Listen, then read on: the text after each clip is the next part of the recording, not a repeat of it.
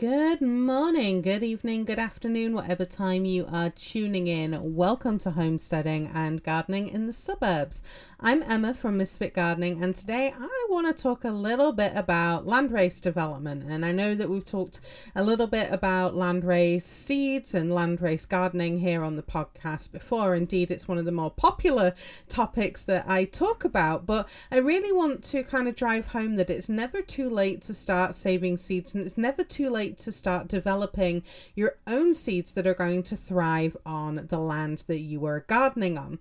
So I just kind of wanted to talk a little bit about how the process is going for my garden, so you can maybe get some inspiration to try it in yours. And this year in my garden might be the hardest gardening year yet. Not just for me, because I've got a lot more land, but also for my plants too.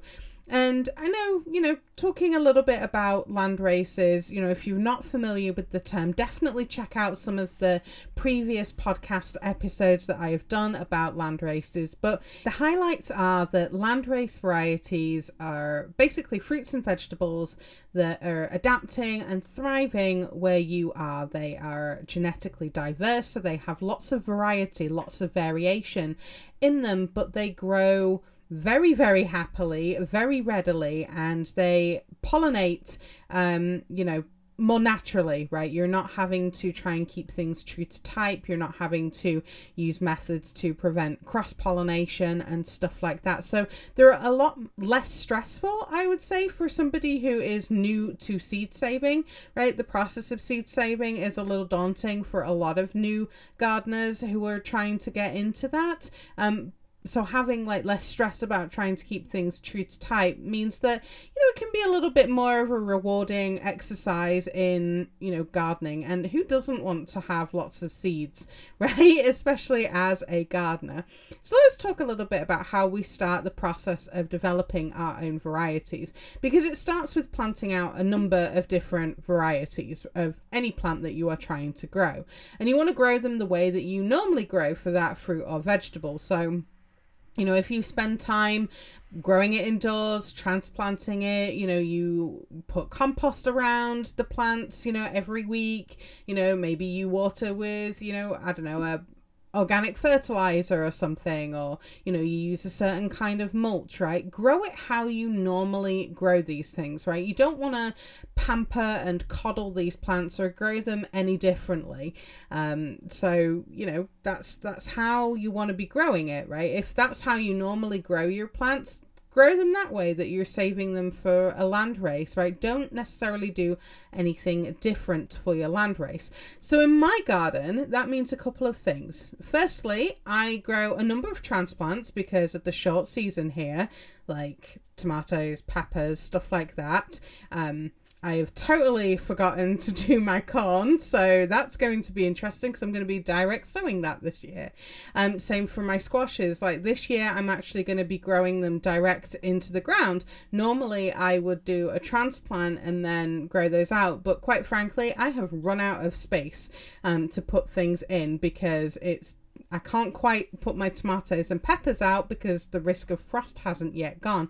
So, my house is kind of, in somewhat of a disarray because of various home improvement projects that we need to do, and various other things that we've got going on with an older house, right? Those of you that know that you've got an old house that you're trying to remodel, right? There's projects, right? So for me, that basically means that there's some stuff that I've just not been able to get started. So it's going to be interesting to see how those grow just direct sown this year. But those things that I traditionally do as transplants are, peppers, tomatoes, eggplants, those kind of things. Some seeds I sow directly outside normally. Beans, for example, I sow outside after the risk of frost has gone. So like my pole beans and stuff will all be going out, June. Fava beans or broad beans, I sow outside before the last frost. When I was in England, I would sow those in fall or in autumn. Here in the US, I do them in spring, right? And all I do, same for the transplants, I water them in. I water the seeds in when they get planted, and that's it. If I've got some compost and mulch, I will add that, and if and when I get any more, maybe I will add it then.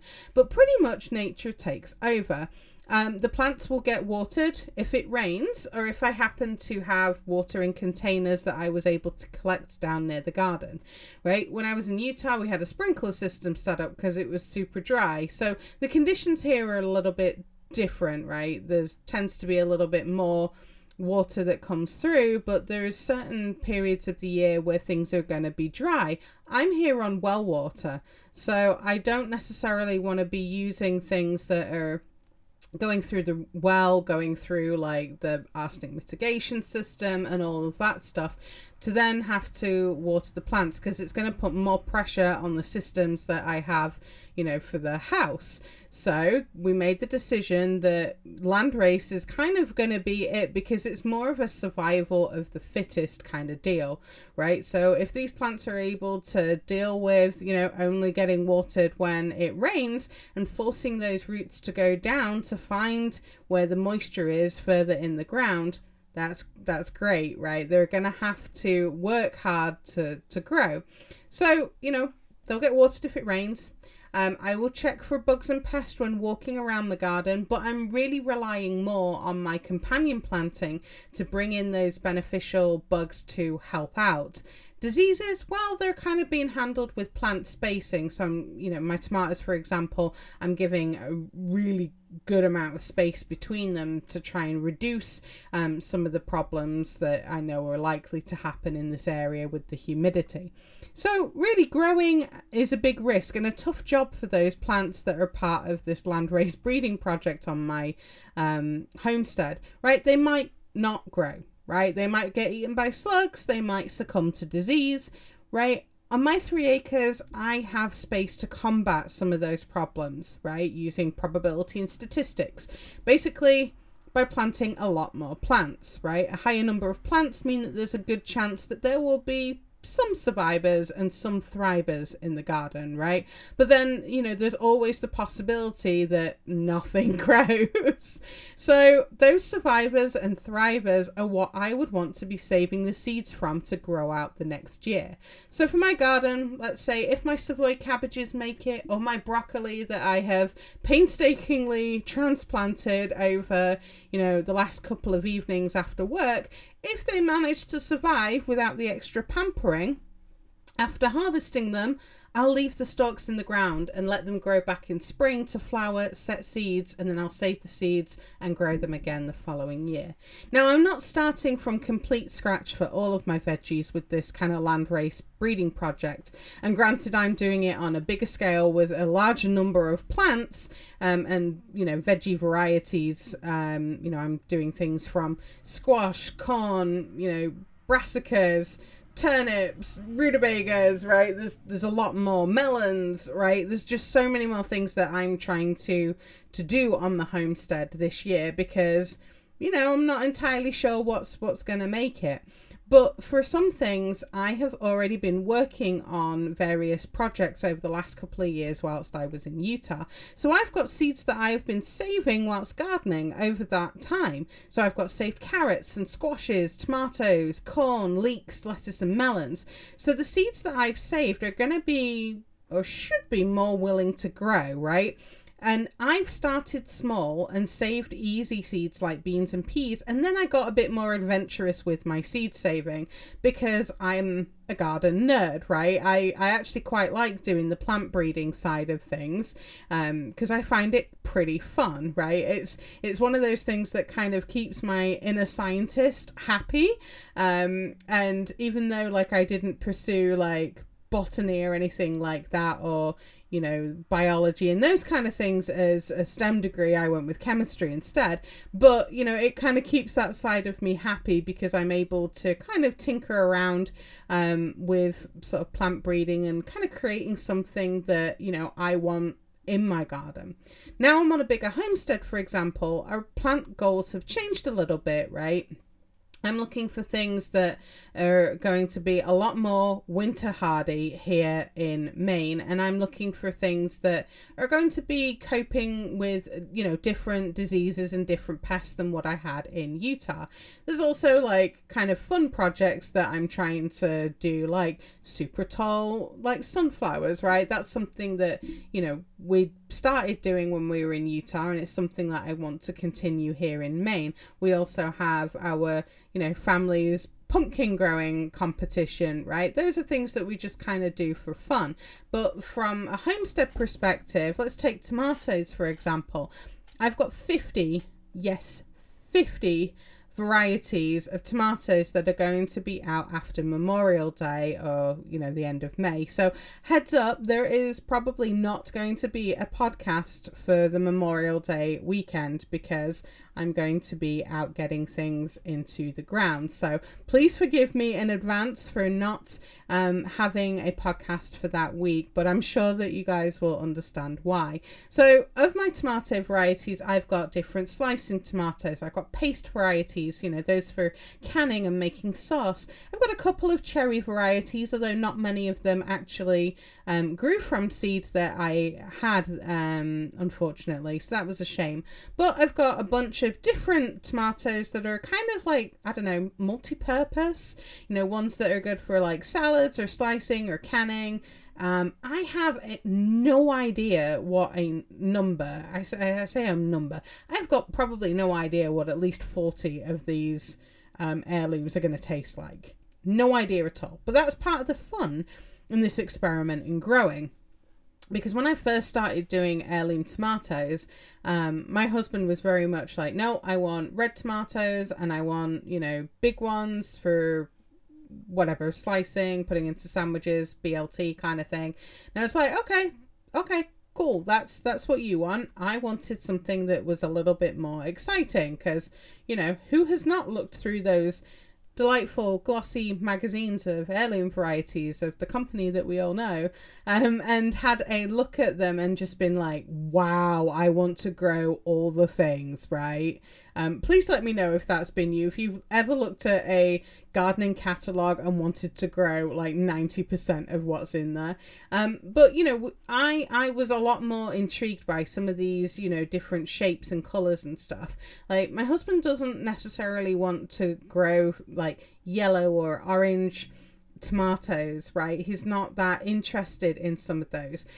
However, he could not turn down ones that were space themed because my husband's a bit of a space nerd. So I've got varieties like Star and Supernova as an example, right? Which are different coloured varieties. But actually, he's gotten a lot more adventurous with trying some of these heirloom varieties that I have grown and has found a lot more that he enjoys.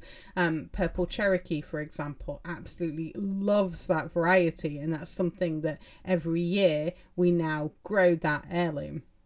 So, there's things that we like, and we're always going to be growing certain types of heirlooms, but having a landrace variety alongside that is ready to produces well, with how, our garden grows, that's always, a great thing to have because, I'm growing this to grow food for my family and for myself. Like I want to be able to, survive off the land, right? That's kind of the goal, and I'm sure that's the goal for most of you.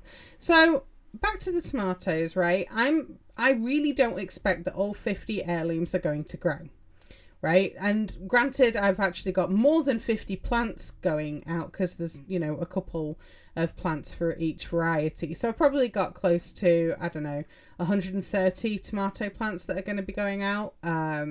Which I mean, in one hand, I really hope that they don't all grow because that is going to be a lot of canning.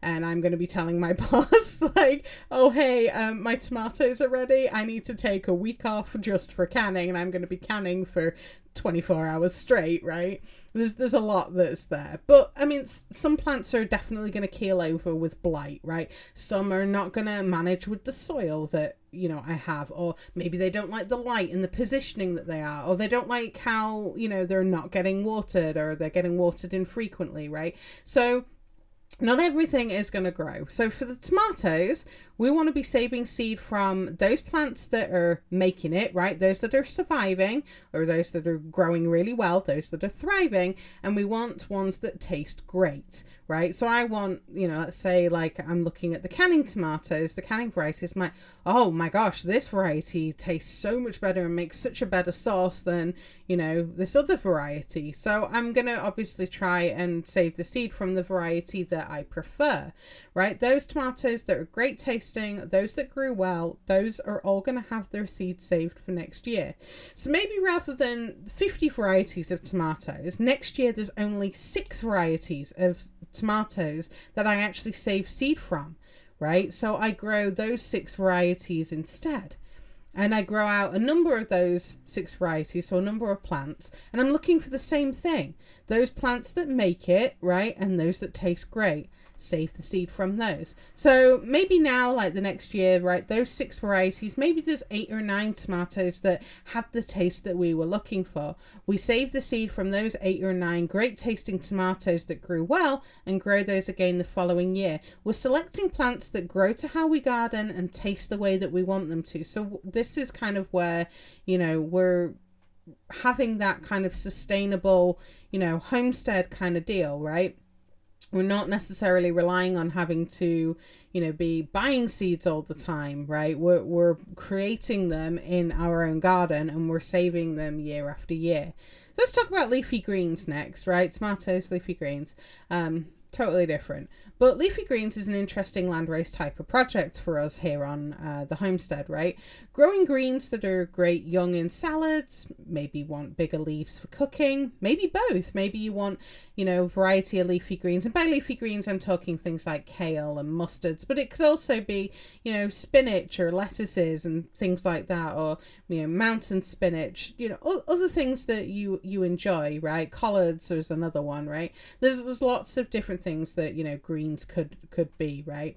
And it depends to what you're looking for, right? I like to have things that are multi-purpose, right? It's kind of why I'm very interested in some of these multi-purpose tomatoes, right? Same with chickens. We had multi-purpose chickens because I like things to, have more than one use, right? No exception when it comes to gardening.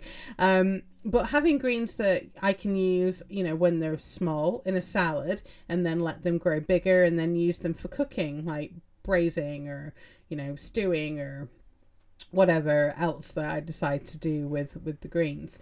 But greens that are able to grow despite slugs, cabbage fly and aphids. Now that gets a little exciting. Like my mustards growing outside.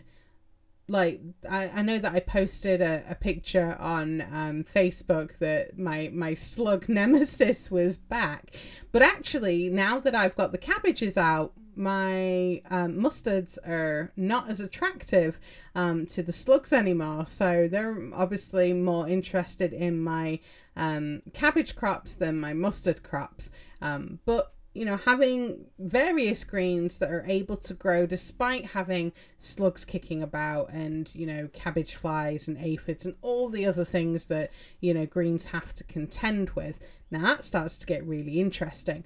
So I've got a couple of projects when it comes to leafy greens. I've got one that is really tall, like super tall kale plants, like taller than me, and I'm pretty tall at 5'8". But I want like really tall kale plants, just for fun, right? Just for total fun is something that I'm working on.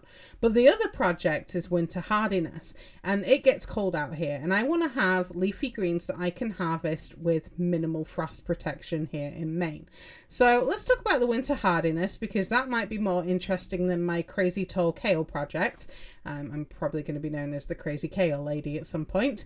But having a diverse set of genetics in leafy greens that allows me to keep harvesting different leaf shapes, colours, sizes throughout winter with little frost protection is actually pretty interesting to me, because I really like leafy greens. Leafy greens taste better in colder weather. They're sweeter. They don't have the bitterness that's often associated during summer. So winter harvesting is always, exciting for me. And obviously with lots of snow on the ground, things become a little, difficult to harvest and stuff. So having a little bit of frost protection to try and keep some of the snow off is obviously ideal. Makes it a lot easier when you're coming to, harvest things.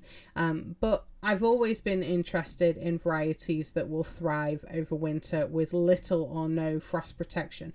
And this was a project that I had already begun when I was in Utah. So I actually have seeds that I've saved from plants which survived winter without any coverage in Utah. Granted, not as cold as it is here in Maine. But what I did was I sowed a number of kale varieties. And I know I'm talking about kale, but this equally could be used for mustards or open leaf cabbage or cabbages, right? Any of those kind of plants. But what I did, I sowed a number of different kale varieties, like lots of different ones. And I think I grew probably 6 or 7 different varieties, right? And I just put them in the ground and let them grow. I harvested leaves and stuff, as I needed to.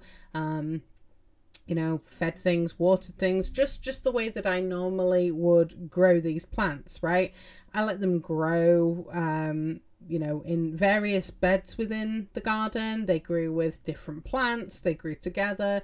There was all sorts of things going on in there. And, I had a mixture of different colors, different shapes, different mix of heirlooms and open pollinated varieties, right? So I let them grow without any protection from the weather or the dogs eating the plants. I know my collies are strange, not unlike their owner, but those kale plants that grew in spring, even with a nibble from a collie or two, I let them go to seed and I let the pollinators do their thing. I wasn't trying to keep a variety true to type. I just wanted them to behave naturally. Now, don't get me wrong. I think it's really important to preserve seeds and their stories for culture and history, but I love to grow heirlooms, and I also think it's important to save heirlooms, and I think it's also is equally important to allow plants to pollinate. And I'm a busy girl, so having landrace type of growing and seed saving, that takes me back to how my great grandparents or the medieval farmers of my family tree grew plants. So to me, I don't think that there's anything wrong with growing heirlooms and saving heirloom seeds. I think it's very important to do that. But for me on my homestead, the landrace is much more the way that I like to grow and be able to save the seed. So there's differences with how we grow, right? I always say there's lots of different ways to garden as there are people on the planet, and you got to find what works for you, right? I'm super busy, right? I work a lot. And because of that, I don't want to have to be having to worry about trying to protect my heirlooms from cross-pollinating with, other plants in the garden, right? I want to be able to just let things pollinate the way that they want to. So back to the kale, right? Things pollinated over the summer. Nothing was, the bees just came back and forth over those kales that survived, right? Not everything survived over the summer at all. It was shocking actually how much didn't survive. I was quite surprised. But those few plants that made it, right, I let the bees just kind of pollinate between them all. And by the end of summer, I had seed pods that I dried and threshed. I won't lie, threshing is my least favourite of the seed saving. But I ended up with a gallon jar of seeds, right? A gallon jar of kale seeds. For those of you that have grown kale, you know that kale seed is not big. And I had a gallon of it. I still have a gallon of it. That is a lot of seeds. Can you imagine never buying seeds again?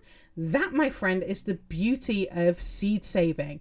And you can do seed saving no matter what garden size that you have, right? That's the beauty of it. Now, this gallon of kale seed has made it safe and sound here to Maine.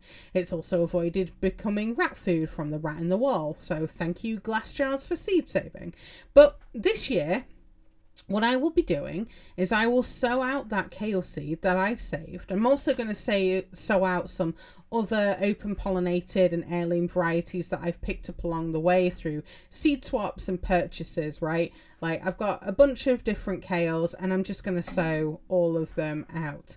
And I'm going to grow it out on my nice new garden beds. Now here's the thing. I could leave half of them out over winter without any frost protection and half in a hoop house over them.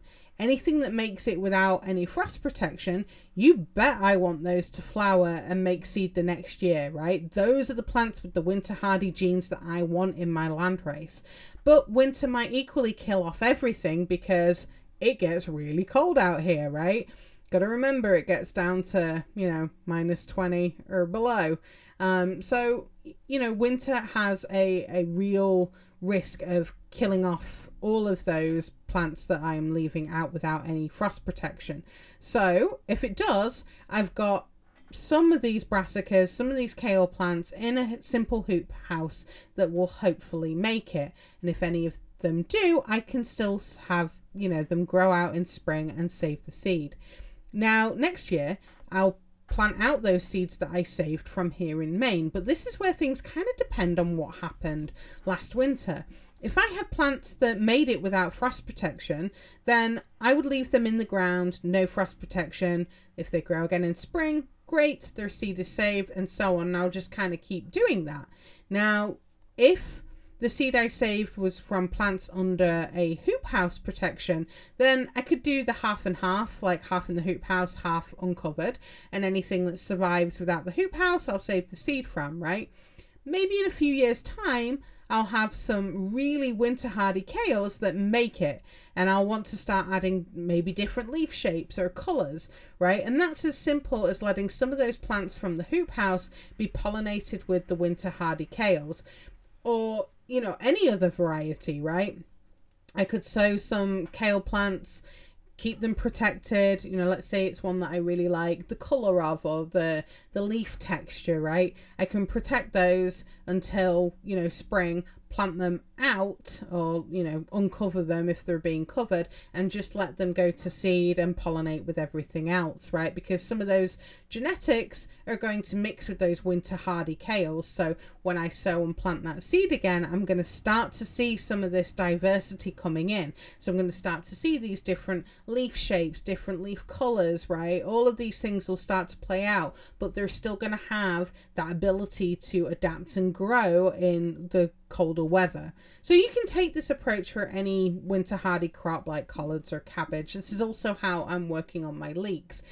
But you could change the idea from winter growing to summer growing. So if you're in a hotter part of the world, maybe you could try growing lettuces that are slow to bolt or slow to go to seed, and nurture your landrace about that, right? Each year you're saving seeds from lettuces that are bolting or going to seed later and later in the season, right? Maybe you start out with plants that start to bolt in, May, right? And then the next year when you're saving seed, you have some that start to bolt in June, so you start saving those seed. And then maybe the year after it's, middle of July when it's starting to bolt, right? You're starting to select for plants that are, staying the way that you want them for longer, right? They're becoming slower and slower to get stressed out and going to seed.